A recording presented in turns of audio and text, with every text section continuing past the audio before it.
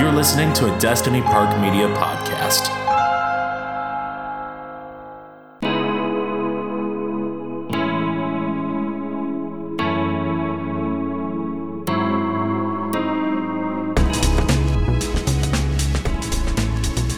Shut the door. Have a seat. It's time for another round of the Dad Men. That's right. And maybe while you're at it, put on a mask. Uh-oh. You tipping the witness. Listen. You know, we're starting off on a kind of goofy note because, I've never had that happen before where we both were jonesing to say the tagline. Cool. We're straight jonesing for it. You're so Shut right. the door. Shut the door. We're both just telling people to shut the door. It's a little scary. Go ahead. I was gonna mention that. I mean, we're both jumping in on the intro. Obviously, you're listening to Mr. Michael Rowland and the newly proclaimed hardest working man in show business, Mike Jalla, right here, buddy. Okay. Do you know why I have that moniker? You know where that moniker is coming from? If I had to guess, it's coming from Obi-Wan Kenobi. Yes. He's the Force. Yeah, he's the Force. He's the Force. Because he is sort of the hot ticket in Hollywood right now. I've been seeing him all over the place, mostly on Disney Plus. Okay, that's fair. Yeah, he's a globetrotter apparently. Yeah, I mean he's mostly on Disney Plus, and then on Hulu in some regions. But yeah, he's just all over my TV. So I think he's probably the one who gave you that moniker, right? He did. The dark force is definitely giving it to me. And by dark forces, I do mean the dreaded Rona. Ladies and gentlemen, the Rona has come for me. Not just me, though. Me and the rest of my Rat Pack family. Oh, no. Except for the babies. The baby's safe. Okay. Good. All the babies are safe, but all the adults have been touched. Okay. And I'm on the mend, though. I'm a little nostrily, as you probably can hear. But no more runny nose. Done with the weak feeling and all that beaten down stuff. That's all gone. So, when Michael was hitting me up about, because I told him earlier in the week what had gone on. And he was mentioning how, we could postpone the show if need be. And yes. I was like, let's just see what let's see what Friday looks like, because I bet I feel better by then, and it's Friday, it's when we record, and I'm close to fighting form as I'll ever be. So I'm here in studio, never let the fans down. We're here, buddy. Hardest working man in show business. Woo! Hardest working man, yes. So that's more like a John Lennon thing. Yeah. You're very nice. You're very nice to make it sound like I was understanding, like saying you should take rest if you need it. But really, I was more like, this isn't gonna fucking impact the Dadman recording this Friday, right? He's like the first thing I have. Me like every day.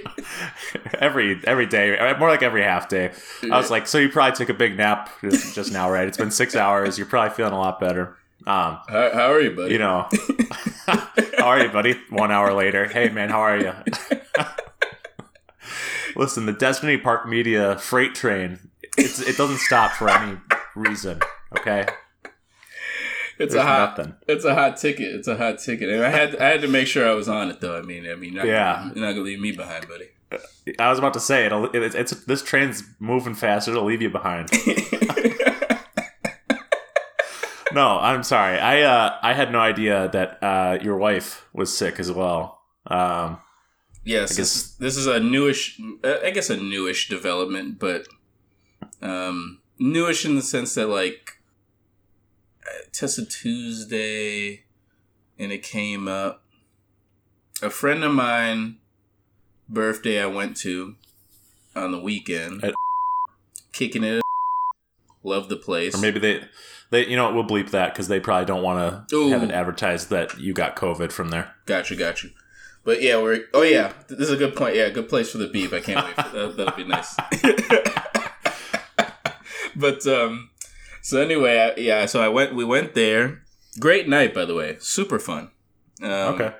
Just kicking it with the comedy homies and the friends and stuff, and played a little bit of games, but just talking back and forth, catching up, this and that. Just real chill and having drinks. It was fun. So the night was great. But he had hit me up like on Monday that he had gotten it, and I was like, oh man, okay. So I checked on Monday, excuse me, but didn't have any, came back negative, so I was good. So, I was like, all right, in the clear. So, I didn't feel any weird. I didn't feel that weird or anything like that. So, did my usuals, hanging out with the kids and the mom and, trying to do the kid stuff. So, we hung out on Tuesday. And then when I got home, I was kind of feeling more blah, just super weak. And nose started like kicking in.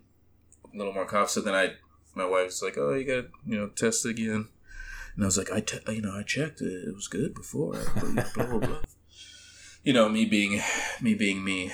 But, so I checked again. And then, of course, it was there. I had been marked. I had been a scarlet lettered. You know what I mean? I've been scarlet lettered. So, yeah. And so, anyway, so that happened. Just been taking, so I was just, trying to take Tylenol, and then because of that trickled into the other fam, and then their adults kind of all got touched with it too, so we're now just, my wife tested the day after and got like a real light version of it. We're all pretty light with it, honestly, considering, because like you had mentioned on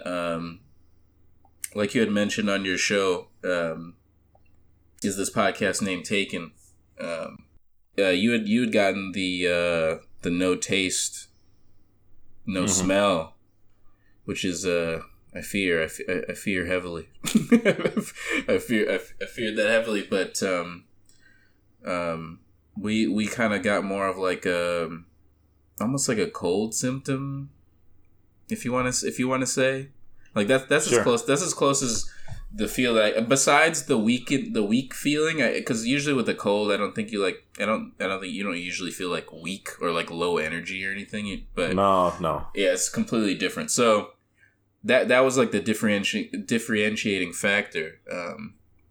And so yeah, all the adults ended up kind of getting in touch with the same thing. It's pretty catchable because we're all and the thing is everyone that had gotten it were all vaccinated. So that's kind of there's one out there that's very sly, sneaking under the radar. So I mean, not to get into too much detail, but that's basically the gist of it. So I've been just been recovering. Hasn't been too horrible. Once I got over the first night of the low energy, had some sleep, took Tylenol and stuff.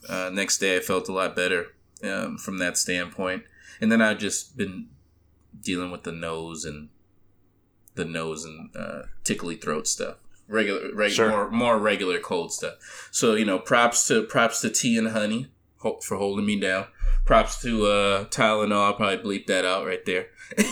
Oh, come on, Tylenol's fine. No, I'm sure Tylenol's generic enough where you could just say it and not like feel any type of weird way. Like, but shouts out. I don't think they sponsor podcasts, so we should be safe. Well, I actually been shopping around. Oh, have you now? Maybe are you sure it didn't come from one of those constant meetings you're going to? Oh yeah, those constant secret on the sly shopping. Yeah, shopping meetings. Yeah, sponsor. I mean, I'm definitely out there. I'm trying to I'm trying to shop the show. I'm trying to shop Destiny Park Media stuff. You know what I'm saying? Yes, thank you. Yes, thank you. Working on. And behalf. I don't go to those meetings because I'm like, I don't want to get COVID. Yo, send the new guy out there. Yeah, it is funny. I did get invited to that party, and I was like, to Aaron, I was just totally honest with him. I'm like, I do certain things now that places are opening up more, but yeah, for sure. I just don't feel safe like going to. And I feel like that's like the most crowded room you could be in, and it's a bar and the aerosol particles, blah blah blah. And he's like, "Well, we're going to be on the roof," and I'm like, "Yeah, but I don't know." Yeah, I understand. So I felt bad. But I mean, you can catch. I mean, obviously, well, Aaron's a huge movie guy, so like. If anything, if we wanted to like do a thing, we could do like a movie thing. You know what I mean? Yeah, that'd be super easy. But yeah, the thing I should say, or I'd want to throw in is, I think also it's important to note that symptoms for, people who didn't get vaccinated and people who got vaccinated are just markedly different. Like yes, thank you.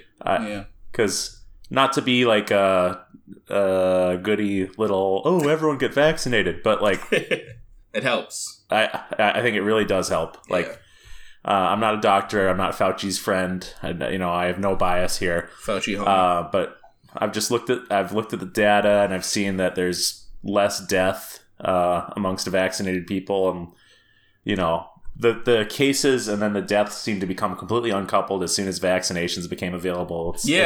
Absolutely. But my point is that like the whole thing where it's like, it feels like a cold, it's definitely become weaker. Yeah. I shouldn't talk like I know stuff, but it feels like it's become, these new variants seem to be weaker than like the first strain of it. Yeah. So at least from observation from the outside, it seems like as we move further along, the power of it becomes a little bit more withered down. Hopefully. And I think that's kind of how viruses apparently have tended to work. Yeah, so it's very interesting, but I mean, aside from my point is that my point is between the vaccine and that fact, it's like I'm just so grateful that you got it now and your wife got it now as opposed to earlier on. Because here's absolutely that's what I told her, by the way. That's what I told her. Yeah, this may feel nihilistic or something, but I feel like once it became Omicron. I never got a chance to talk about that on ITPNT. Once it became Omicron, though, like I stopped being afraid because it's gonna get everyone now. That's how transmissible it is. Yes, yes. This is the thinking. This is the thinking that's needed. I think. I think that's an important thought, honestly, because it'll help remove a lot of that anticipatory anxiety around, around it. I think at least a little bit. For me, it did. And we, I've heard people, people had mentioned, people in the know or whatever mentioned that you say certain lines like it's not if, it's when, that type of phrasing. So, I mean, it doesn't mean it doesn't mean that like you don't do any like of course protection measures and be like all willy-nilly because everyone's gonna get it, but it's a lot less scary for me to know that like, okay, I'm gonna get it, but I am vaccinated and I am boosted and I have had it before and I know the enemy I'm fighting next time I'm gonna fight it, and as we move along and learn more about the virus, we also have developed new medicine. I'm not part of the team. Fauci homie. But yeah. Michael, I just think you're great. I don't know. But I think it's just cool to know that like there's going to be a universal vaccine they're talking about, and the Paxlovid, that's making a difference treating people. So stay. Try to stay on top of it. Yeah. Yeah, stay alert, but don't let it like consume your life. Right. And that's what I did for the first, I'd say, a year and a half to 2 years of the pandemic. But then once Omicron hit, I just said I'm done. Like having that take up 90% of my fear. Absolutely. My fear factor, if you will. No, exactly. That's a TV show. But hey, man, I'm glad that you're having a mild case, and knock on table. It's going to stay that way. We're hoping it's going to stay that way because, the thing about the virus is that sometimes you can't predict its trajectory. And sometimes you'll.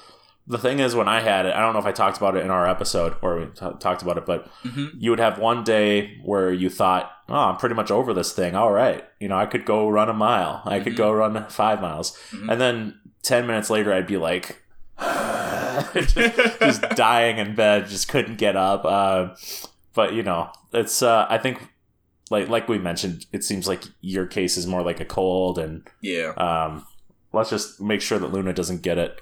Exactly. Yeah. So, I think. I think all things considered, most likely in the clear. Knock on wood. Cool. All right, man. We're here to pod for you all. Yeah. We've got 2 episodes out so far. That's right. At the time of this recording. Yeah. Yep. We're at. We did episode 1, episode 2. Enjoyed them both. Again, we'd love to hear feedback from you guys. Yes. As we go 100%. Through, it's just important to let us know what you like, what you're feeling. Add any little 2 cents that you have for the show, and we'd love to just kind of hear the feedback, and it's appreciated. So constructive criticism as well. A friend of mine actually, constructive, please. Don't be mean. A friend of mine said they listened to episode 0 and episode 1 while they were making homemade jambalaya tonight, and they're enjoying Dad Men so far. Is what they cute. said.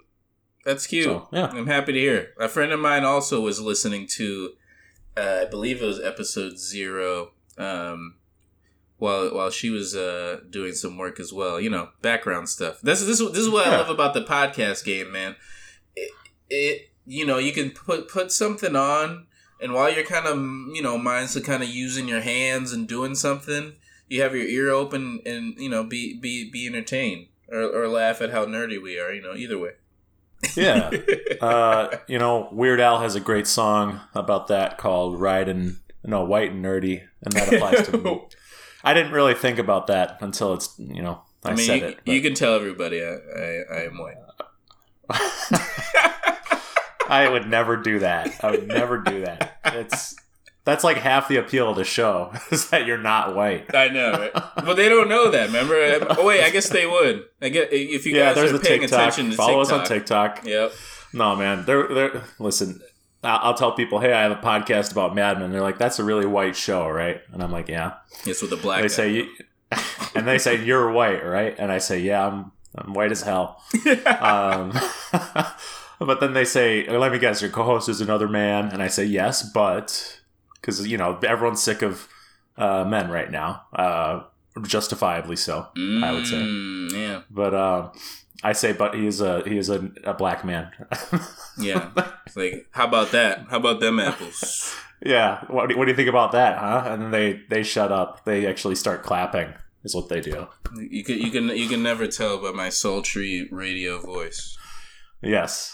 COVID didn't take your voice. That's pretty cool. Yeah, thank God. All right, man. Well, like I said, I'm glad you're doing good. And just keep us updated on you and your family and how the Rona is doing. All right. So let's get on to the reason you're listening. It's not my nerdiness or Jala's looks or voice. It's Mad Men, a show from AMC Network. And we're gonna talk about an episode today called Shoot, and it was directed by Paul Feig, which is curious. I did not remember that he directed a Mad Men episode. This is the Paul Feig, right? Yes. Yeah. Or however else you say his last name. I've heard it a few different ways, but Fahey. Yeah, it's like. Oh, really? Yeah, I've heard it a bunch of weird ways. Well, I'm gonna say Feig. Yeah. Feig is good. Yeah, because he's not here to correct. If he wants to come on the show to correct comes in. Before we go on, we mentioned, we do want your feedback. So hashtag DadmenPodcast and dadmenpodcast@gmail.com. You can reach us that way, either way. And but yeah, man, it was directed by Paul Feig, and it was written by Chris Provenzano. What's interesting is that I don't usually see this in TV shows, and I've been following TV shows closely on, their writing credits for years. But yeah, Chris Provenzano did last week's episode, The Hobo Code, by himself, and then he's doing this one too, which is co-writing credit with Matthew Weiner.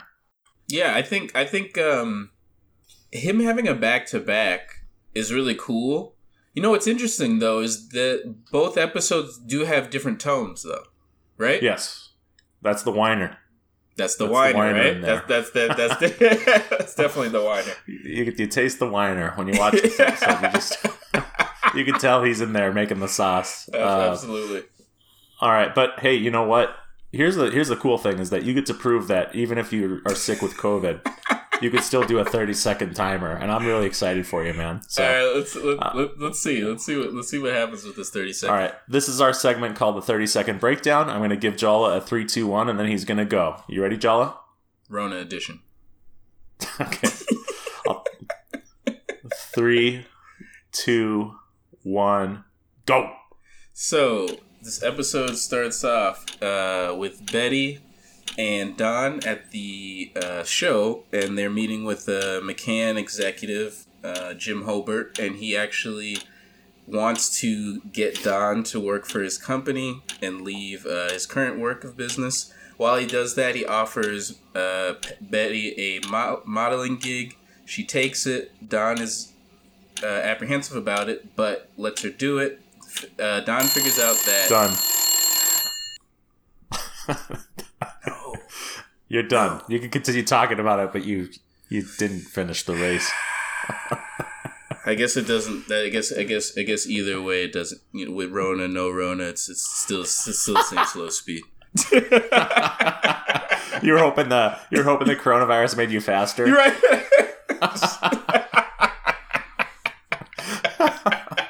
Oh man. Snap. You know, I've never heard of that symptom of coronavirus. Right. I just started talking faster. It was wild. Yeah, so that's a sign of the elevated heart rate. Yeah. There you go. You can continue your episode summary, though. Yeah, it's Don figures out that Jim Hobart is just really trying to get Don over to, working for McCann. And he realizes that the Betty play was to get Don over there. And once he figures that out, and Jim, I guess, threatens... Well, he pulls her modeling opportunity. He basically just shuts McCann down and decides not to go with them, just because they were playing too dirty for Don's liking. Yeah. So yeah, and that's a short and sweet version. Obviously, when we get into the carousel, we can get into a little bit more detail. Well, hop in. Let's hit the carousel. Nostalgia. It's delicate, but potent. Sweetheart.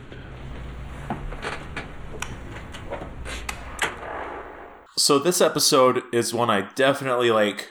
I remember watching this the first time, and I'm not sure what happened, but it became one that, like, it didn't stick with me as much as other episodes like 5G or even the pilot, Right. I would hear people in my life bring this episode up as a good one, and for some reason it never stuck with me in that way. I'm not saying it registered as a bad episode, right, but it just never stuck with me quite that strongly.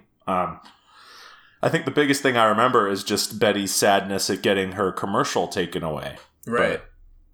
But here's the thing, dude. 5 stars. Like, I'm burying the lead. 5 Manhattans. I thought this episode was fucking, like, perfect. I love that, Mike. I love that. It was so weird because, like, when the episode first starts, I'm like, man, this is like a pro show. Every shot's perfect. But I was worried that it was, like, too perfect. Like, the colors were, like, too... I think the costume design was, like, so immaculate that I wasn't used to it. I don't know if, like, they had a costume design change or what, but everyone just looked great. They're just in real... kind of like we were mentioning maybe, like, 2 episodes or 3 episodes ago. They really started it... Mad Men's really hitting their stride Where like Yeah. this is the show Mad Men. You know what I mean? Like this is the Right. groove. This is what the show we're talking about. This is it right here. Like, Yeah. and I think this It's is so why you're rewarding. seeing it. Yeah, absolutely, absolutely. And everyone looks fantastic. Everyone is delivering fantastic. And Jim Hobart, by the way, incredible antagonistic figure to be in the first season of a show for just one episode. Yeah, for sure. He comes out of nowhere and he just looms heavy over this episode, and it's so fascinating how he seems to have this weird like puppet master vibe where he's just in complete control of everything, and he's a devil tempting Don to take a bite out of the apple or something. Yeah, absolutely. That Or is very much his a snake. very much his ploy right there. Absolutely. Yeah.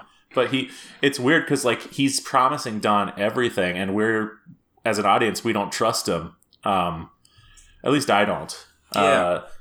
The fact that he's going after Don's wife is interesting. But yeah, in terms of anything else about the carousel, I've never been much of a Paul Feig fan. I was just shocked that I gave this 5 Manhattans, and then like it's a Paul Feig directed thing. I'm usually he mostly sticks within the wheelhouse of comedy. Yeah. And he's very. Now, he did some Freaks and Geeks, too. That's a very funny show, but there's some drama to it, too. Right. That's a good show. But his career's been very spotty. Right. I would say that there's some stuff of his that I love, some Office episodes of his that are great, some stuff of his I don't like, some Office episodes that are terrible that he directed. So he seems to swing for the fences, maybe, as a director, and like go hard. Mm-hmm. But for you, he's hit or miss. miss. Episode, for me, he's hit or miss. Yeah. For me, he's hit or miss, I guess you could say. But he hit it out of the park with this one. The directing is wonderful. Some really haunting images in here, like the Betty photo shoot. It's exquisite. There's something about it's really there's something great about how it's shot that's just dreamlike. Even though it's weird, we're seeing not just the set, but we're seeing the TV production studio, or sorry, the ad production studio. Yeah. And normally you would see that and think it looks kind of grimy or industrial, but Feig does a great job showing that this is a place where Betty wants to be, right. And it's glamorous, where the magic happens. I think we'd be remiss if we didn't mention the subplots of the episode. Yeah. The subplots are that Peggy is gaining weight, and everyone in the office is starting to notice. And Pete is starting to get a bug, up his bonnet, or whatever the phrase is, about Don. And he does something about it this time.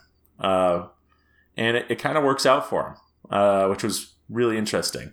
It was a weird turn. But you're right, it did work for him. Obviously, I don't think the boys knew what for. I mean, maybe I don't know. At least from what I saw, I don't think they understood why. They kind of just felt like a little like off the handle, like the fight scene. I was more talking about him getting the ad buys. Oh, for laxatives. excuse me. Yes. Their genius, him and Harry's genius plot. Yeah, their stupid fraternity bro inspired plot. So but it's it worked actually out. very smart. It's a good plot for sure, but the fraternity brothers stories were stupid. No, not that. No, that was dumb. With the dead Dalmatian, come on, man. And that was stupid. That's so sick. We took a dog's corpse and put it on a parade float. It's like okay, Pete. Right? It's like yeah, it's disgusting. And then Harry.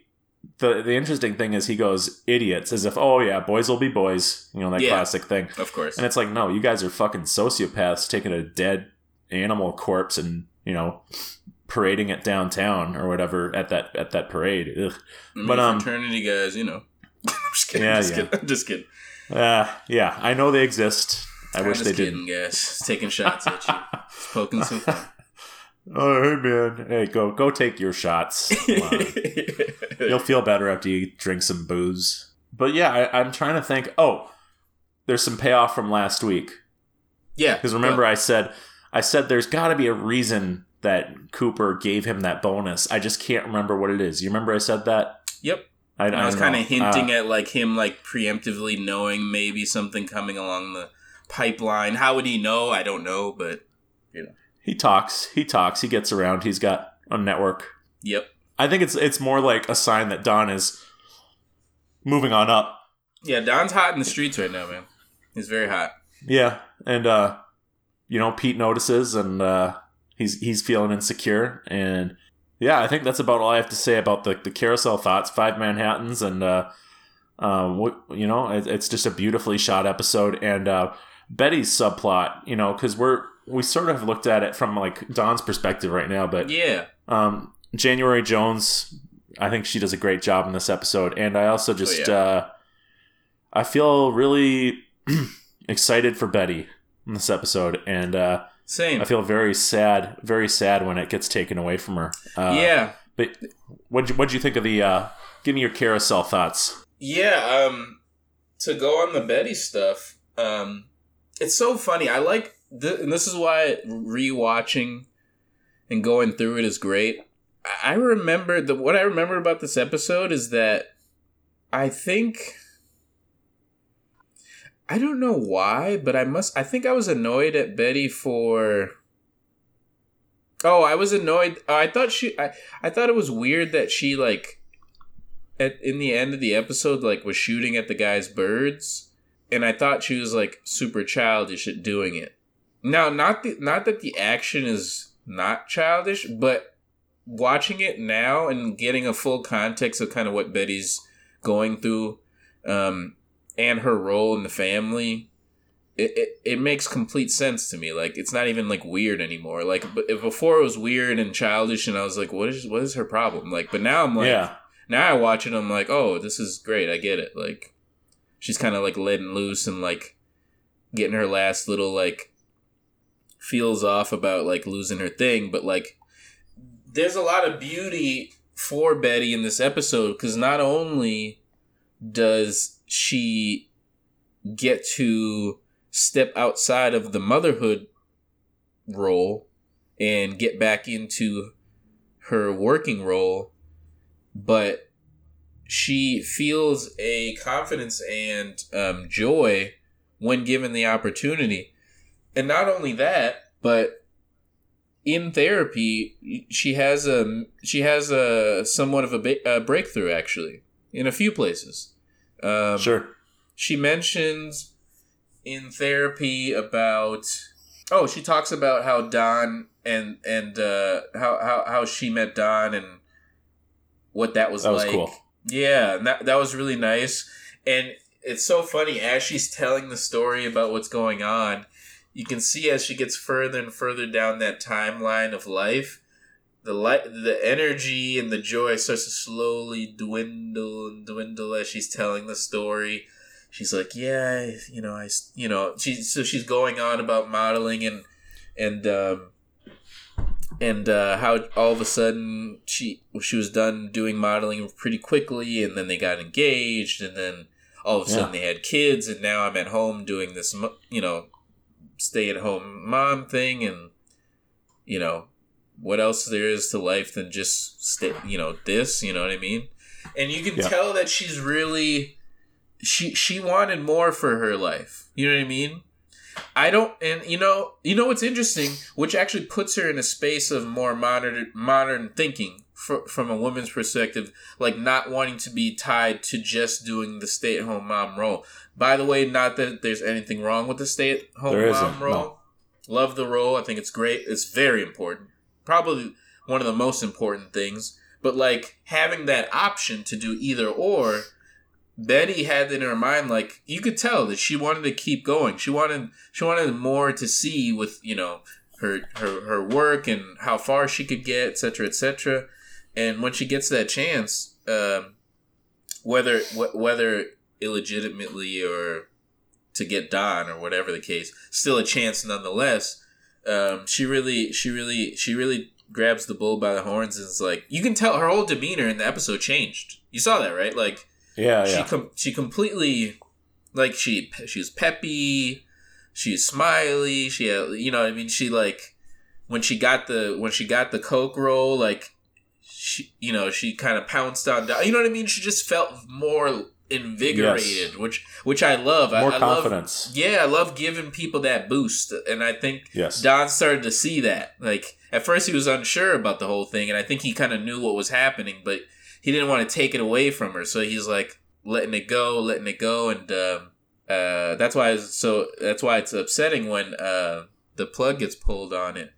And in my dad thoughts that'll come later, I'll kind of dig into a little bit more of what happens toward the end of that nice tease, experience. Yeah. So yeah, man, I really enjoyed the episode too. I really like that you have it at a 5 though. Because this episode actually was really hard for me to rate. It has a lot of great shots. A lot of development. It's definitely a Betty centralized episode. I give it for me. I give it a 4. I give it a strong 4 Manhattan. Okay. Really liked what I saw. The subplots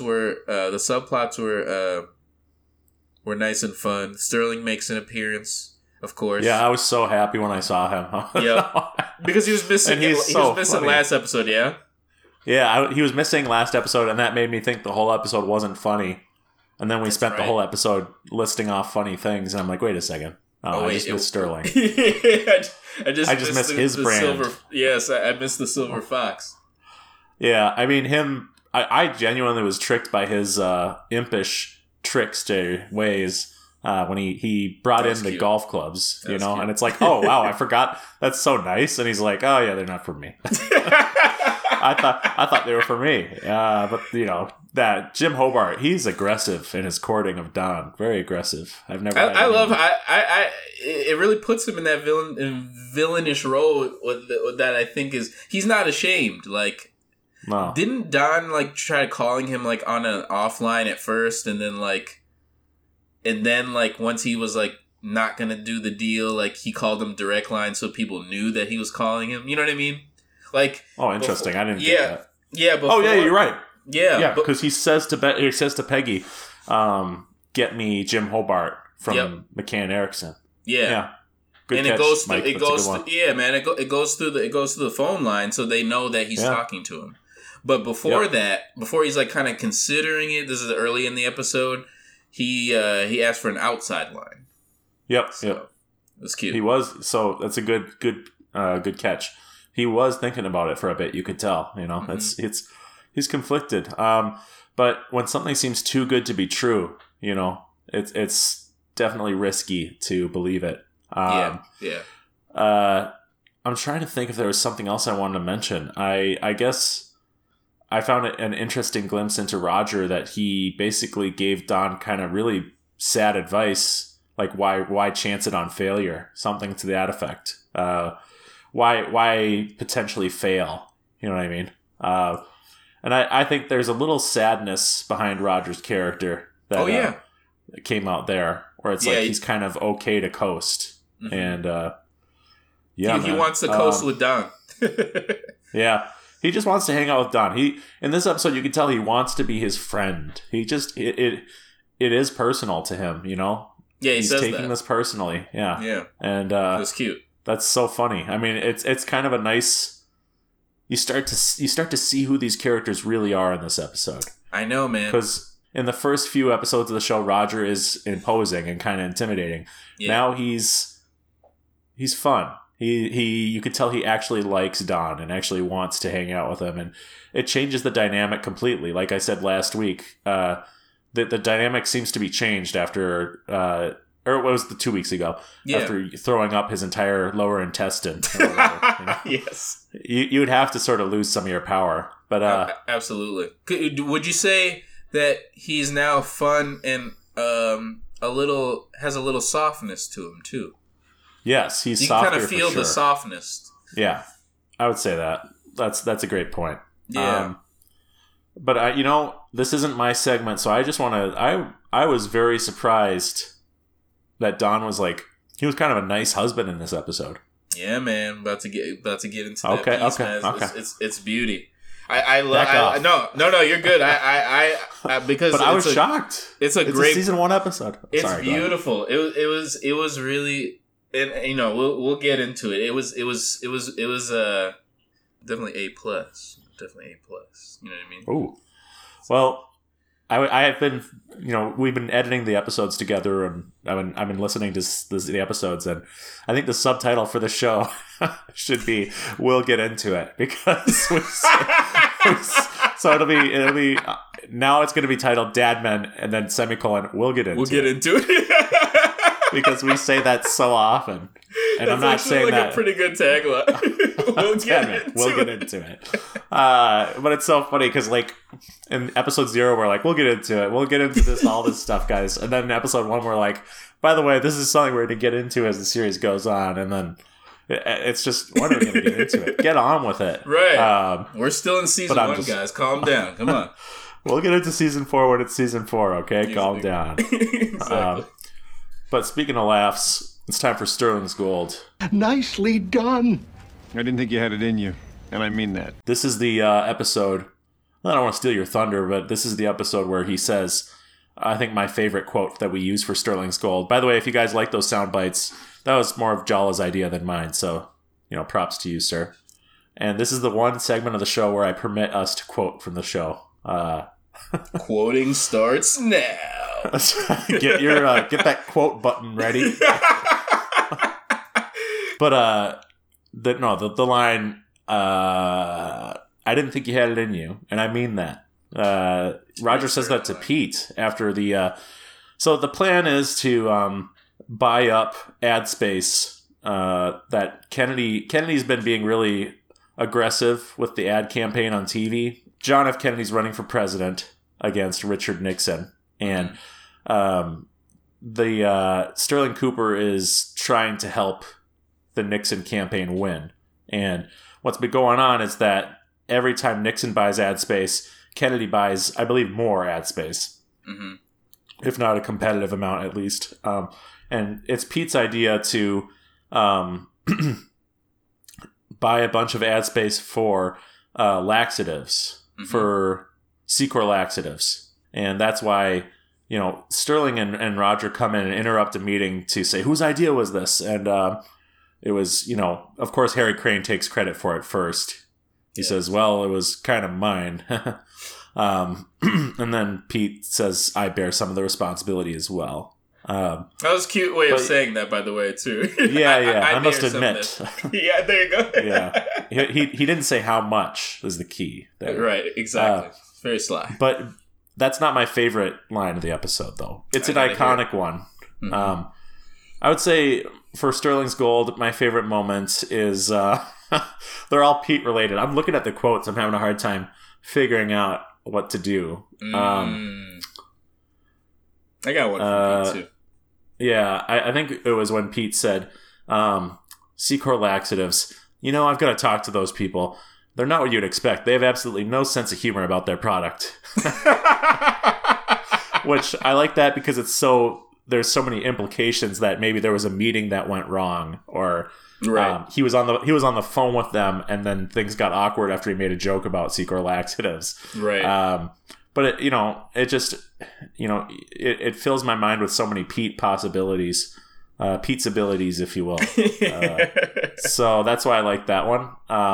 For sure. And I think the other one is just when he tells he tells Paul Kinsey to drop dead out of nowhere. Because Paul's ribbing him a bit about how the idea of someone else working makes him become ambitious, and then Pete just goes, drop dead. It's so awkward. That's the thing. People don't realize Pete is sure, he's a piece of shit in this first season. He's a weasel, but he's also so awkward that, at least for me, I empathize with him and I connect with him. I'm like, oh yeah, I'm kind of that awkward too. So drop dead. We have to. So we have a Flo sighting in this episode. The Flo watch is going on. We are in the same headspace, yo. I was just gonna mention that. I'm so glad. And then we're in the same space. Okay, go. Also, Suicide Watch. There was that moment where Paul Kinsey threatened to kill himself to Peggy. Pete tells him to drop dead. I don't know, something not right. something's wrong here. I think people want Kinsey to die. It's strange. It is a weird event that's happening, isn't it? Everyone keeps telling him to die. The next episode, Don's going to be in the middle of a pitch, and he'll just look at Kinsey and say, "Die." Out of nowhere.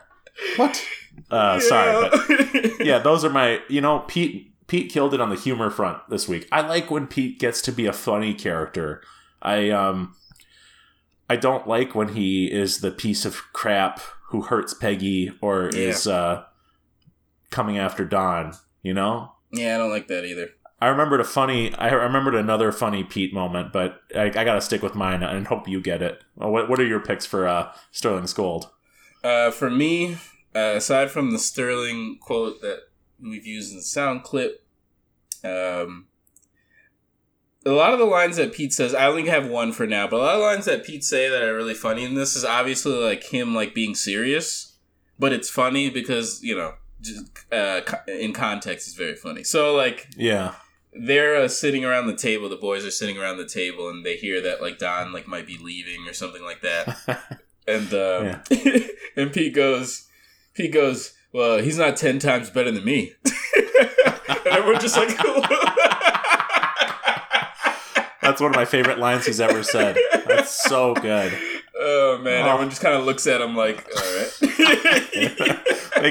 Well, it's so the awkward pause there is like something from The Office because it's so absolutely pregnant. The pause is just so awkward. It's horrible. It's awesome. It's probably why it makes it even He's more not 10 funny. times better than me. Drop dead. Pete's having an off day. Yeah, that's a good one. What about you? Did you have any other ones? Yeah, my this one kind of dips in. This is Don. This is him being cute. I thought it was still a really like cute way of being funny, and nice at the same time. He's talking to Betty at the end, and he says he's saying like you're a mother to these two little people, and you're the best in the world. And he says at least in the top 500. Yeah, he had to get a little cute there. Very cute, Don. We'd have to do a cute segment. We'll have to. We do that. should. I think in season 2 we should do a cute segment. Yeah, because I don't know if season 1 has as many cute moments. No. I hope there's more cute moments as we move forward. I hope this isn't like we're actually hitting like we're getting toward the end of it. Well, for Don it might be. I mean, this is what I'm saying. I'm like, oh shit. He can be kind of cranky with people. I'm not cute. Yeah. The thing that I was going to put in my honorable mentions is when Pete asks, and maybe it should have been number 1. I don't know. It's so hard with this show. But when he asks, after getting the good news about him and Harry, he becomes like full of hot air and it's full of himself, and stands up and says, "Are we done here?" to Don and everyone. And Don just still has control of the room and says, "No." And just deflates back down.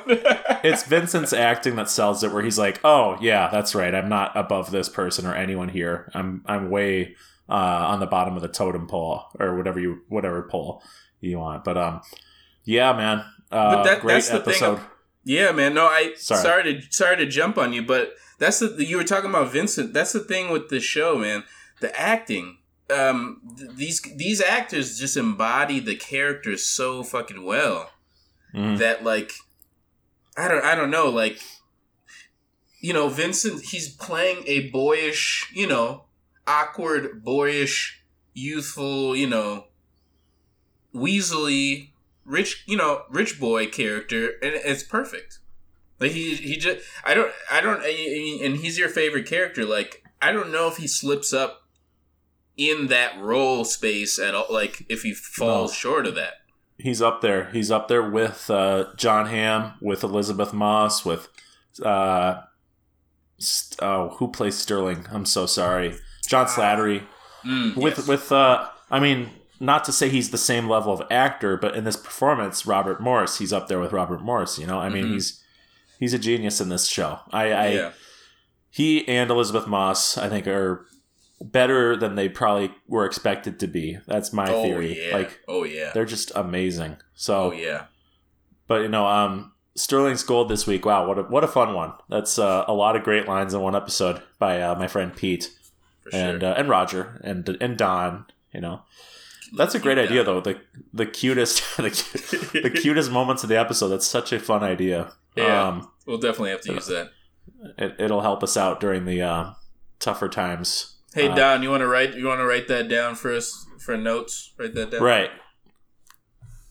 I'm not cute. Well, I mean, it's not about you being cute, Don. It's more. Yeah, Don. Don't be self-centered. Yeah, exactly. Oh well, I'm not okay. It's cute with a C or a Q. All right, Don. Always working on. You're a writer. Yeah, How do you not know how to spell cute? Peggy's not cute. She's my secretary. I don't find her cute. Okay, that's enough. All right, Don. Go back to your hole. Nobody said anything about Peggy. You're being weird. And she's not your Oh, never mind. That's almost a spoiler. I almost spoiled something. Ooh. Edit that out. You're gonna have to edit that out or bleep it. Yeah, I know. Jesus. All right, Don. We're gonna bleep you in about 2 seconds. I hate you guys. Okay. So the next segment is called Michael's Mental Health Nook and Pied a Terre.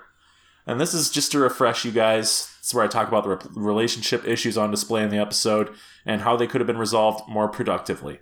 I gotta say, I'm very excited to say this. Not much for me to talk about in this episode on the relationship front. Nobody's cheating on their wives in this episode. Is it? Do we need a counter? Do we need a non-cheating counter?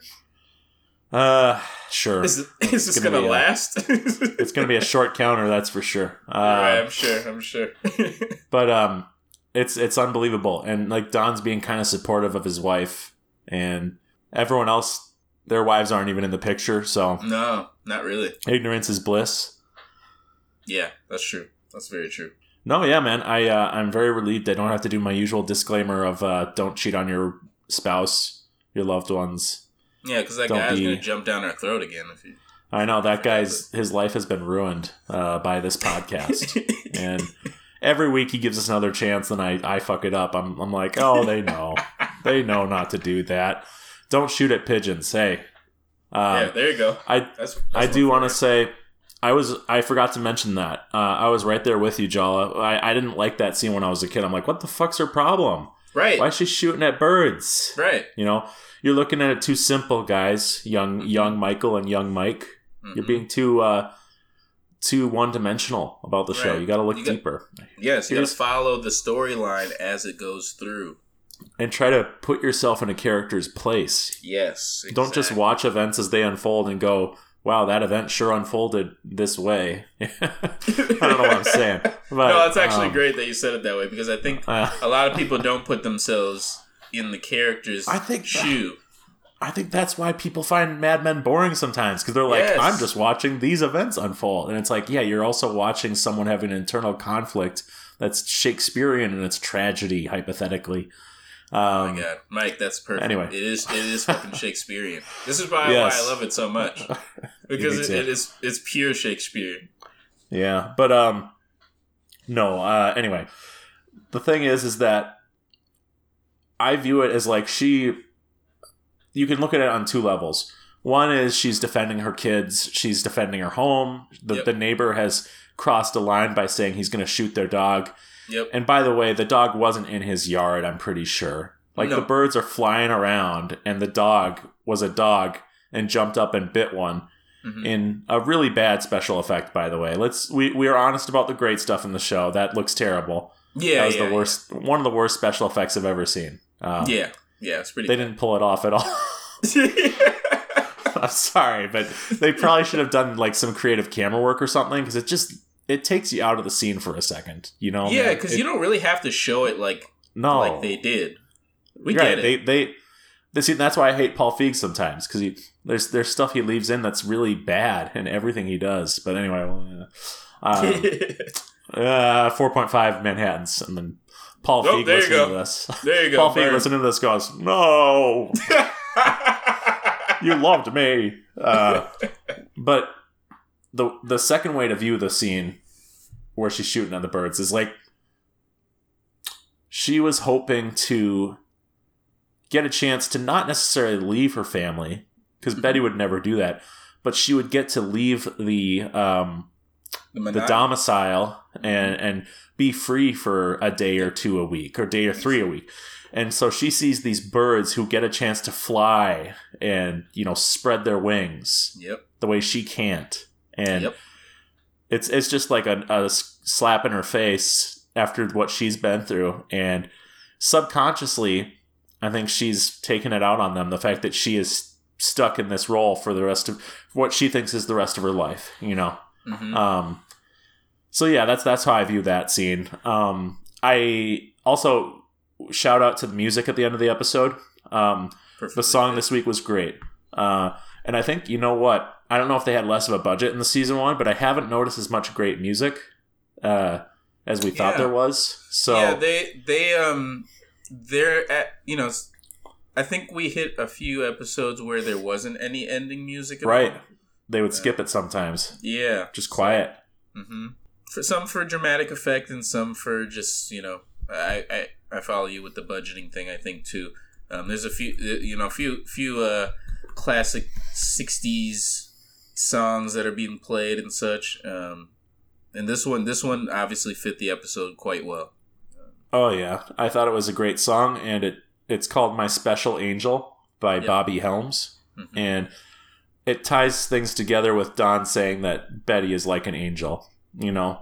And by the way, well, never mind. No, yeah, that was, he felt sincere when he said that. It seemed like he was being genuine to her, and he kind of revealed a tiny bit about his past. Absolutely. You know? He wanted to have a mother like Betty, and he totally means it. That's one of the few times we've seen him being totally honest with Betty, I think. So points to Don in that relationship moment, and he comforted her in the best way he could. It's a little bit matriarchal in its focusing on, you know, women are good at being moms. But you could tell that it was coming from the soul. Right. I don't think he meant anything bad by it, but it is a bit old-fashioned. You know, I think actually I have to give Betty a demerit, because she tells Don that they offered her more stuff, and he's kind of confused. She's a little dishonest. It's not like the biggest lie on the show. No. It was cute that, you know, and that was part of what I was going to mention about their relationship in this episode, as part of the fatherhood piece. But since we're speaking on kind of their sit down that they had, Don knows, because he talks with Jim Hobart at the office, and he says, you know, he's like, you know, I'm not doing it. You're playing dirty. Da da da da. This is not how you get me over there. You know, etc. etc. It wasn't a big league move. I like that. Yeah, it's a cute line, right? Yeah, not a big league move, but yeah, that was cool. And so once Betty comes back home and they're like sitting and eating, she because he didn't bring it up, she's just like, you know what, I don't really want to work anymore. And as soon as she said that, Don was like, oh, like he knew that she was covering, and he felt sad that she felt like she needed to cover versus just saying like, oh, you know, did you know that they cut me? Like, and once Betty was saying that, she's like, you know, I just, you know, I want to make sure you have the food and like things aren't being left behind. And Don has his best moment in as a husband, I think. I mean, wouldn't you agree? This is probably like his best moment as a husband in this episode. Definitely, I would agree. And also I would say that our segments, I think they should be merged for this episode, because he's not really being fully a dad. No. But he's not really being you know, it's not just about their romantic relationship either. It's about him being head of the house. So I think we can sort of merge, or not head of the house, but a head of the house. Right. You know. But I think we can merge our segments. And then we'll do the dad break after this. Absolutely. That sounds good to me. It just it's cute, by the way, too. Another cute moment of Don. You know when he calls her Birdie? Yeah. Oh, was this the first episode he called her Birdie? I wrote that down. I wrote Birdie down. I swear he said it before. I swear he said in like episode 3. Yeah, but like it wasn't like it didn't stand out. But this was way cuter. Yeah, he like says it more hand. affectionately. Yeah, he's a birdie. Yeah, he actually opened up. That was the piece, man. When he mentions that he wished he had a mother that he could only have wished to have a mother that was similar to Betty. That was the A+. That was the A+ role right there. When he pulled that out, it was good. Cute little line. He nailed it. It was just nailed. You know, without revealing the future of the show, you can imagine that things might get better for them now. Like he seems to have changed, but is he on the right path? People can have nice moments along.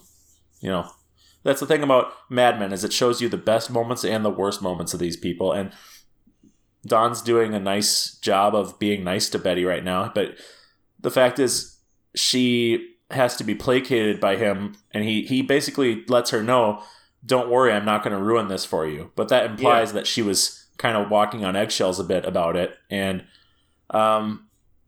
here's the thing, dude. Did you notice the timing of when he makes the decision not to go to McCann Erickson? Because I did. And it's really sad. Jim sends him the photos. Yeah. He's like, look. Yeah.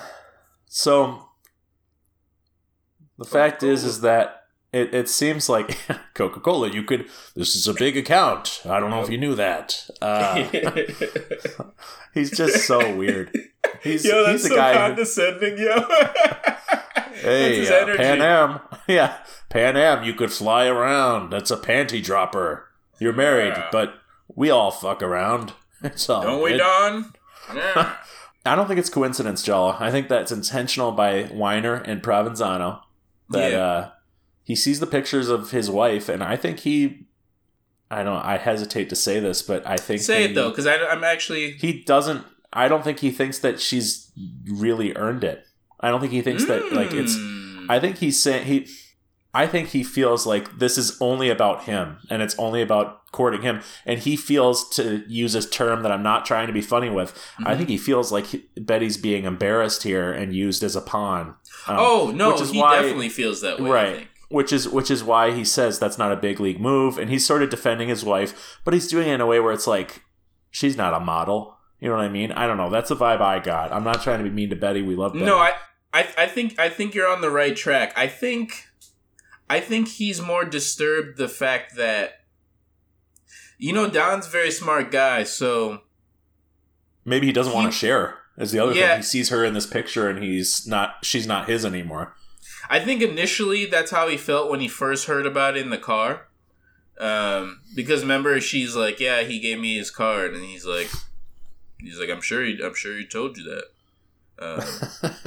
And then she's like, no, it's about modeling or whatever. And he's like, all right. No. He's like smug about it. He's like, okay, sure.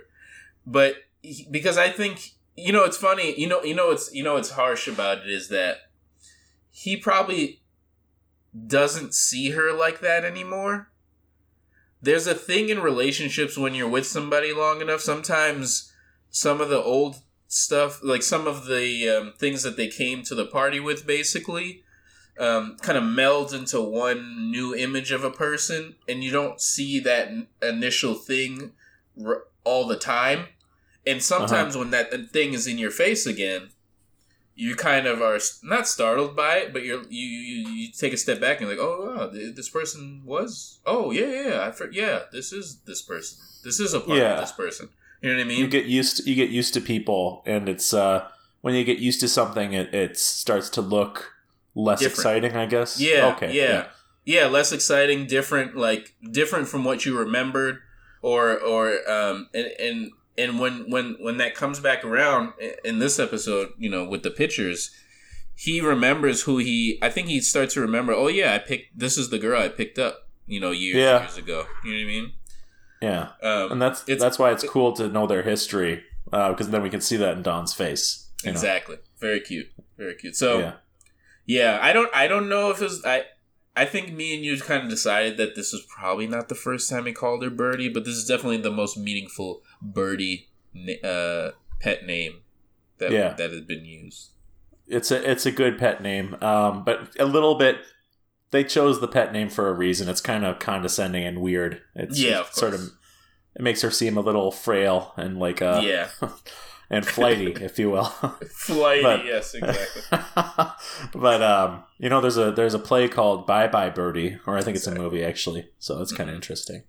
But I was hoping it would be the first episode he said it, because then it's the same episode where she's shooting at birds and. Mm-hmm. It's cute, man. Just chef's a lot kiss. of bird references. Yeah. I will say the talk Don has where he's a little bit concerned that this thing with the neighbor yelling at the kids, and it happened while Betty was gone, I don't know if he's that out of line to be worried about it. I think because it did happen, and he's expressing his anxieties, but he's not doing it in like a toxic madman sort of way. Yeah. That was pretty par. Pretty low key. I mean, it's 2 a.m. too, so he's going to be a little cranky potentially. Yeah, absolutely. I just remember he was laying in the bed and he said he's basically talking about they can't play in the yard anymore. Yeah. I'm trying to remember if there's anything else I need to go over with the relationships and mental health. I guess there's been some sort of inner debate in my mind about the Pete punching Ken scene. And, right, sure. I used to think that like Pete was more mad about Ken saying that who would have sex with Peggy, and so it's a subplot in this episode that Peggy's gaining weight, and everyone is sort of making shitty comments about it, and I'm someone who has struggled with my body image, and I feel bad for Peggy in this episode. It's shitty, and it's normalized for everyone to have comments and make knowing glances. She rips her clothes, which is. When I was gaining weight and I started not fitting into my old clothes, it felt horrible. It's just an embarrassing feeling. It's not anything to do with like body shaming when I say that. It's just a bad feeling to have to buy new clothes and then just, I don't know. Or it just happening unbeknownst to you. You know what I mean? Kind of all of a sudden type of thing. And you're just like, wait, what? Right. But then... Yeah, that's basically it. Yeah, it's just, it catches you off guard and it makes you feel bad. So everyone in the office is saying shitty comments, and Ken says one shitty comment about her. They have been talking about Peggy around Pete, and Pete always tenses up and kind of tries to change the subject. Who cares about her?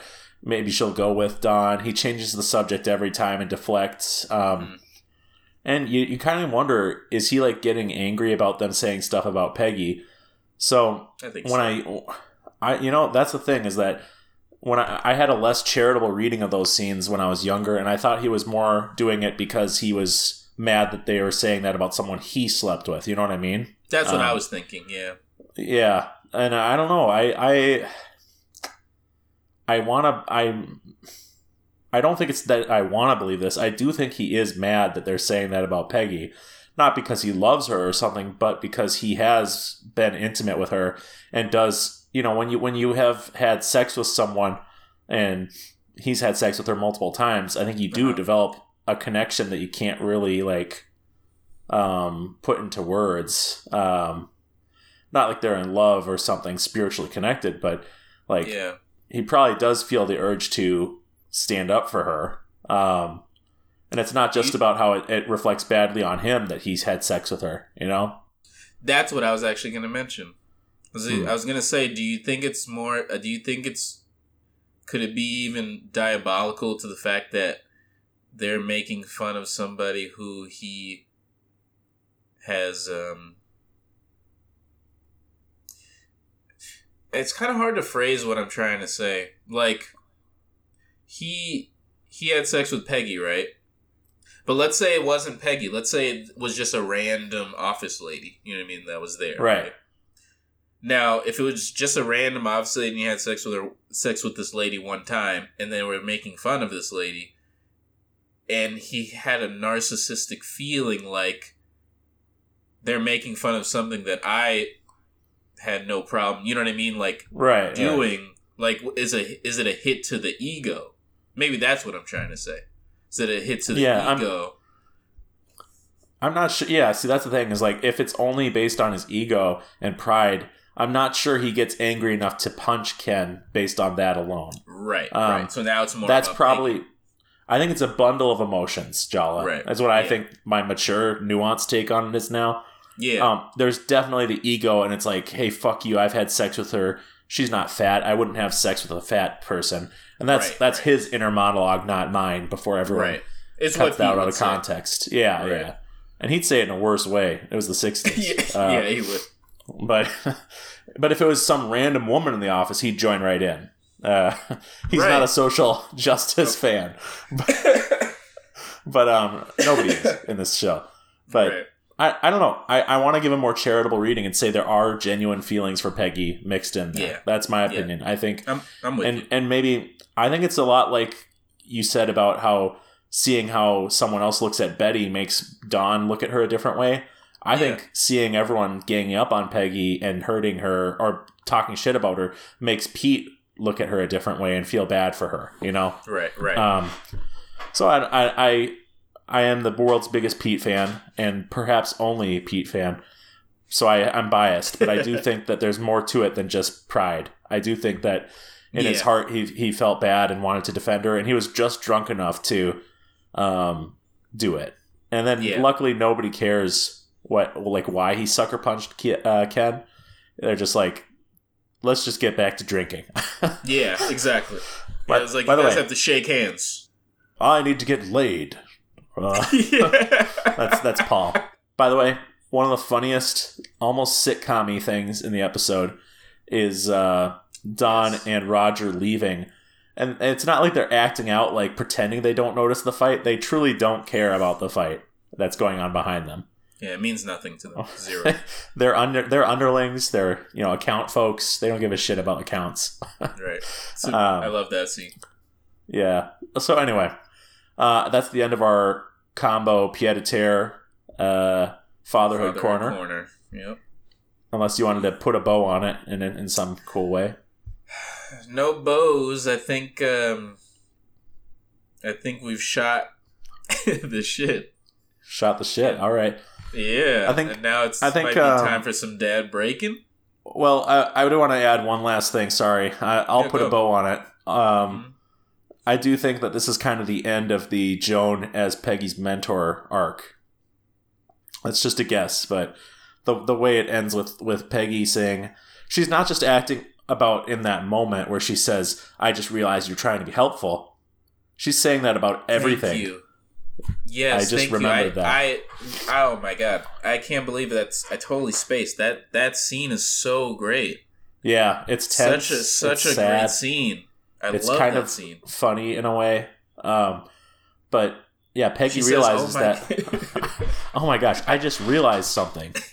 You're trying to be helpful, or you think you're being helpful, is what she says, and that's like the catharsis of this whole 9-episode arc with Peggy and Joan. And yeah, man, that was great. Beautiful. I love that scene. It's one of my. I love that scene. It's so funny. I just totally spaced on it, but it's so awkward. You brought it back up. Me too. No, and it's there's so many emotions in that scene because you feel bad for Peggy, you cringe at Joan, sort of awkwardly looking at the dress and saying, "Oh, you could keep it." Oh, yeah, and just the minor little comments that. I think that scene is good because it reveals that Peggy knows everyone is talking about her weight. You know? Yeah. She knows, and she says to Joan, "You're not a stick either." And Joan basically counters and says she never wonders what men think about her, as if that's like, I win, Right. A lot of tit for tat.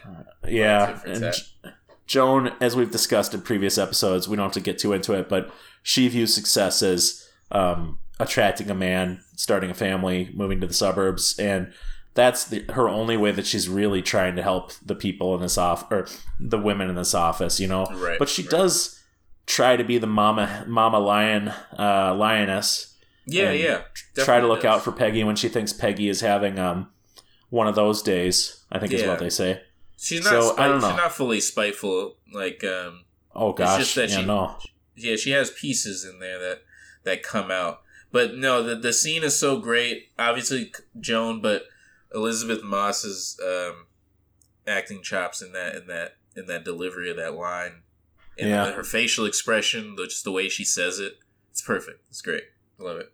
Top scene, top tier scene. Yep. So that's the end of the first time we've ever done the combo of the Smash.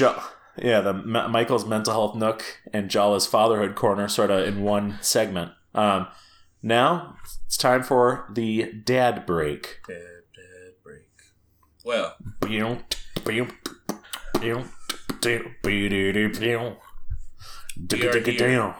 I mean, if you can believe it or not, I mean, not much was going on besides me trying to recover my life. But I will tell you one thing I did do. I sat down and I listened to the second installment of Seasons. That's right. Weezer, for our music heads out there who have been following along. Weezer dropped their second installment of Seasons called Summer. Mm-hmm. I listened to it this morning, I think it was. By the way, Rarity, I usually, if this was me like 10 years ago, I used to beat up music's ass. Like, would listen to things like, or like, even before that, like I would dig for shit. Like I used to be a crazy music digger. Mostly in the hip hop space, but was digging nonetheless. But now, man, I have to either have things come to me, or somebody not reference it to me, but Recommend. Thank you. COVID. COVID brain. Yeah, We warned you. We warned you. It's there. Recommended to me, so Roland's kind of, he's been huge on Weezer, and I used to listen to Weezer. That's right. I used to listen, so I'm familiar with their sound, and I really this EP, this one's this is good, man. This is fucking good. I can't even front, bro. I can't even front. Like, we talked about it a little bit before the show. I didn't want to like give you my whole feel on it. Obviously, you could tell I liked it, but I really fuck with it. I think it's really good, and that's not even to diss. That's not to diss Spring. I thought Spring was a really good, really chill listen. You know what I really like is that the sonics kind of are starting to fit the season sound a little bit to me, which I was happy to see. The summer is hot. Nice, cool, and the summer is hot. This is a fun surprise because I didn't like tell you when it came out on Tuesday this week. I didn't tell you like, hey, Weezer Summer is out. I didn't want to be like bugging you about Weezer too much, but wait, it came out on Tuesday? Yeah, it just came out. So okay. Yeah, it's fresh out there. So you and I have, we've both got first listen impressions, or well, this is more like I've listened to it probably like, God, I don't even know how many times, dude. I don't even want to think to count, but it's really a lot. Good. Yeah, I'm glad you like it. My first two listens, I was not feeling it. I was not doing so good with it. Interesting. Yeah, because there's some production choices on here that are a little wonky. But I'll start with the good. I want to say that, number one, it still feels like Spring in terms of like the songwriting. It feels like a sequel to those songs. It's not it's not like a grab bag. It's like this is a follow-up to that project. Yeah. And thank God. Lawn Chair, I believe that's one of your favorite songs, starts out with a sort of a sample of Winter from Vivaldi. Antonio Vivaldi. Yeah, I love Vivaldi. So the opening song on Spring referenced Spring Allegro, and then the first song on Summer references the Winter movement, which is a little weird. But it is weird, right? But I think it's to trick you because it starts out real nice with the pizzicato strings, and it's real angelic and beautiful, and then the distorted guitar comes in, and it's just we're not gonna like go track by track, but Of course. I'd say my favorite songs, or sorry, I was actually going in overview. I have COVID brain too. I like the fact that it feels like a sequel, sure, but it also feels different enough to justify being a separate movement. The Rivers is his goal for this one was to write youthful, angry, and rebellious music, and the rebellion is in there. And the darkness is in there, and I really like that. There's all sorts of unexpected musical moments, and it feels so theatrical and kind of weird at times, and it can put off a listener. But I love when Weezer gets weird. Yeah, I think the theatrical nature of the album, at least for me, kind of helps with the level of excitement to the piece. I rather than a grab bag of songs that kind of sound disjointed and not cohesive, I thought these kind of all had a similar energy, but different tracks, and obviously giving you different vibes through each song, but on the same playing field, the summer playing field, basically. So yeah, and in the past when Rivers writes about anyone by himself, it's been kind of iffy, but I think almost every one of these songs is not from his perspective. He went into like which character is saying which song, and it's based on like Roman history, like Greek history, and all sorts of different historical references are on this album. A lot of God shit. I guess how do you say it? It's not religious. Caesar, it's more Julius. Thank you. Yeah, Julius Caesar stuff is in there, and it is like there's references to Christianity for sure. Intentionally, I think Rivers is going to be wearing. If you check out his performance of Records on Jimmy Kimmel, he's like dressed as Jesus. Interesting. Yeah, it's he likes his little costumes. Yeah, I think he must be building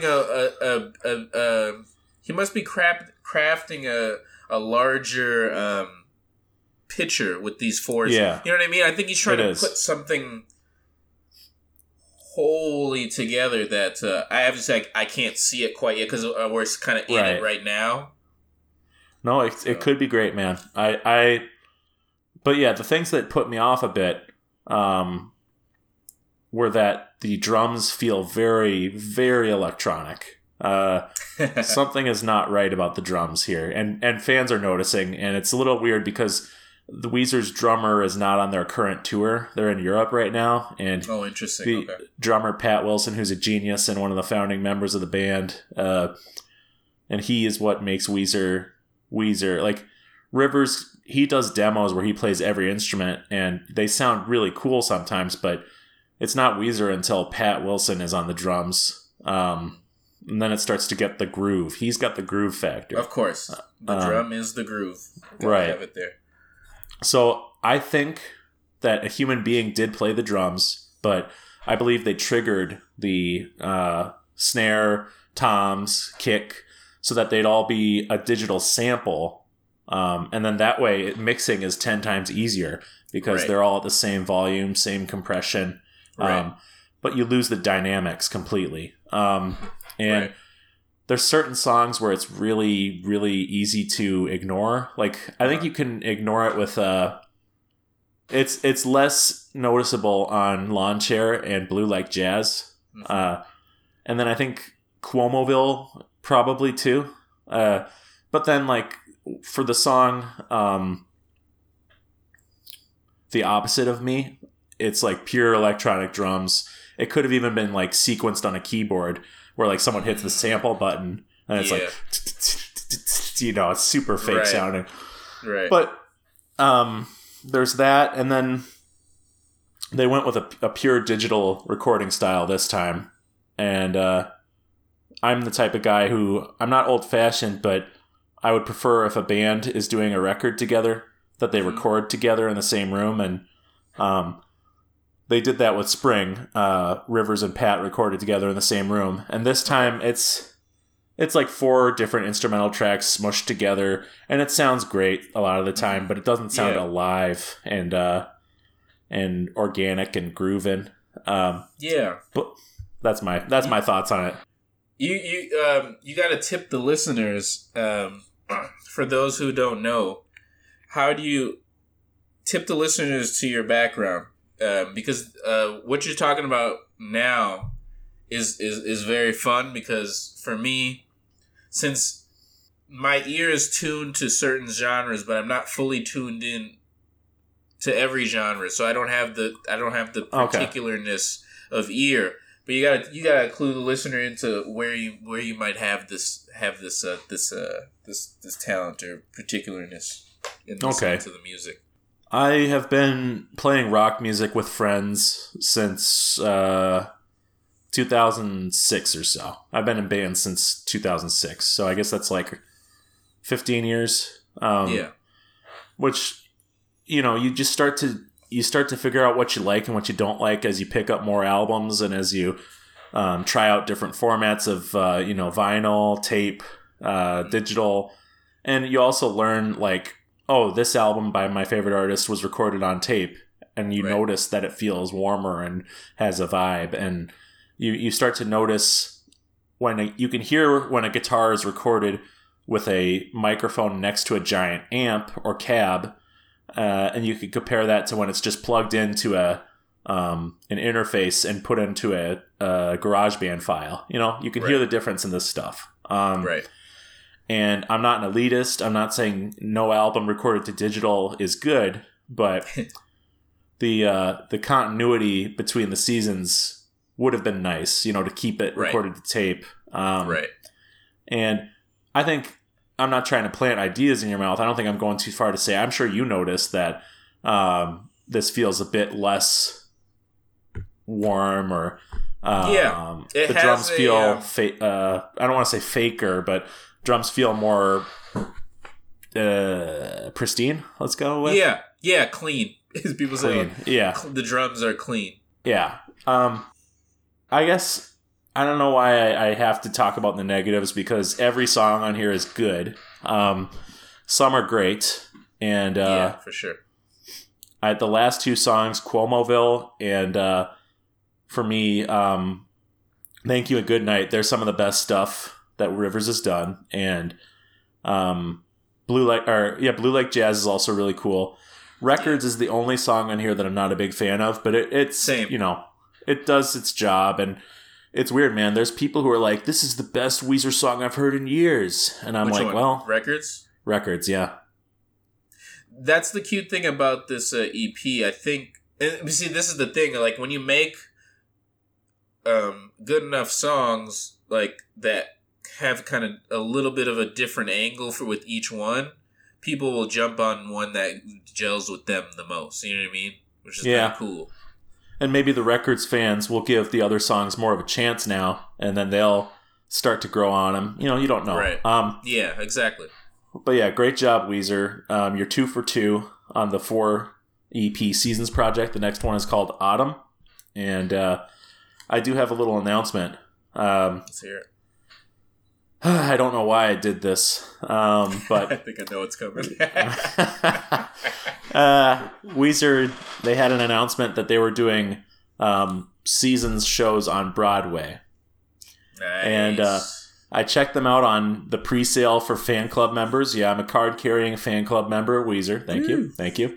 And I looked at the prices and I'm like, this is so fucking expensive. I'm not going to buy it. This shit is so fun. They're gouging the fans, and there's no way this is worth it. And then I remembered like how good spring is and how good summer is, and it broke my heart. But I walked away. I said, I'm not buying shit. I'm not gonna get. And you know what's funny, man, is the pre-sale. Oftentimes, the pre-sale for like the first when you first log into it, the seats suck. Have you noticed that? Oh, yeah. The seats are terrible. You'll get better seats if you go months later sometimes. That's true. If you come back around. Right. But here's what I did. I walked away. I went back to work at my job for a few hours, And then later in the day, I went to the site and I'm like, well, okay, here's what I'll do. I'll see if I can get some like balcony seats that are shitty, super high up in the balcony, this and that. And I went on there, and just for a little joke, I went in the orchestra section to see what they had. Yep. And they had front row seats available. No way. Not just that. Front row center. I am front row center for spring. No way. And I'm in the front for summer as well. And so here's how it's going to be 5 shows. The shows are pretty obvious at first. It's spring, summer, winter, or spring, summer, autumn, and winter. And then the fifth night is encore, which in a theater production, an encore, it's when you come back out and do maybe stuff. You can do a reprise or something. But the encore for this is going to be songs from the previous 4 nights done again.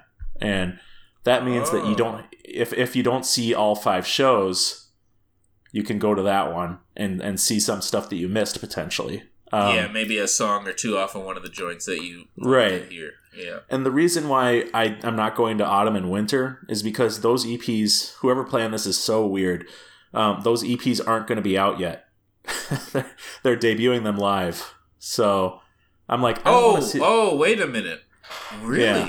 Yep. So I don't want to see those live for the first time because that would be weird. It's hard to get for into. Me, it would be weird. Yeah, it's hard to get into new music when you're hearing it live for the first time, particularly when it's not like a jam. Like if it's a band jamming, you can bob your head and stuff. But like, I want to hear the lyrics. I want to know what Rivers is singing about. I want to hear the guitars, and also the 4th season, Winter, is going to be like acoustic and kind of finger picked and sometimes strummed. But my worry is that I'm going to be able to hear a pin drop and also maybe hear people talking during the performance. And that would be the worst. Right. And if you're talking during an acoustic performance, like, fuck you. You suck. Right. I'm not gonna mince words. Like, those are the worst. It's when, or even if you're talking during any concert and you're screaming over the band, like, get the fuck out of there. Why are you spending money so you can go to your friend and be like, yeah, I've seen this band before. Oh yeah, I'm gonna see them again next week. Yeah, they're great. And you're not. The last song they did was kind of trash, but this is good. I hate this album. I hate this album. It'd be funny as if they're yelling, and then there's like a break in the song that they only do live and not in the studio recording, so that the band hears them go, "I hate this album." Oh shit! Sorry guys, you can go on. They can hear me. Shit. Shit. Why am I yelling? So anyway, I'm going to Broadway. I don't know how I'm going to make it work. Financially, I know how I'm going to make it work, but I still have to figure out where I'm going to stay and all that. But where that's the is big it announcement. Broadway Theater is it? Oh, it's actually in New York, yeah? Yeah, it's in New York and it's on Broadway. So, bro, that's so sick, though. So I'll have to do sick on like multiple levels. And we're bringing it back to Mad Men because I'm going to be able to do an episode of Dad Men on Madison Avenue. No, I'm not going to. I'm probably, but I'll be in New York, so that'll be exciting. Really dope. Yeah, maybe wear a suit that day. Yeah, maybe. I'll pack one. But that's the big news related to your Dad Men awesome. Dad break, and yeah, that's funny that I remember this morning you telling me about it, and I'm like, oh, cool. Sometimes I have friends who like I have to beg to listen to stuff that I like, so it was cool to. It was cool to get an unexpected treat from you, because I was like thinking like, should I still haven't brought up the new Kendrick Lamar yet. We'll talk about that. Album? We'll talk about that next week. I haven't listened to it yet, but I've been more for sure stuck on To Pimp a Butterfly. But anyway, great album. All right, well that's the dad break. A little longer than usual, but the new Weezer EP. Sometimes a new Weezer comes out that's really good, and you gotta talk about it. It's so rare, Seize that moment. Seasons that moment. Yes. All right.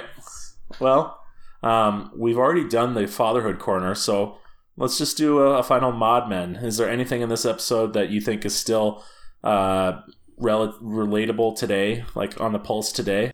Yeah, This one's like an interesting one, but it has to do with Peggy, and we kind of talked about the piece about her gaining weight and such.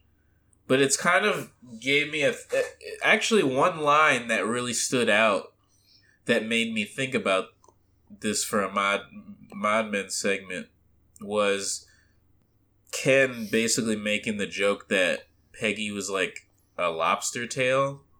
Yeah. All the meat is in the back or something like that. Whatever he said. In the tail. Yeah. All the meat is in the tail. And it makes me think it's just so interesting over the decades and just over history and time how certain physical aesthetics for women have changed over decade to decade, and how a joke like that in the 60s was supposed to be something that was denigrating.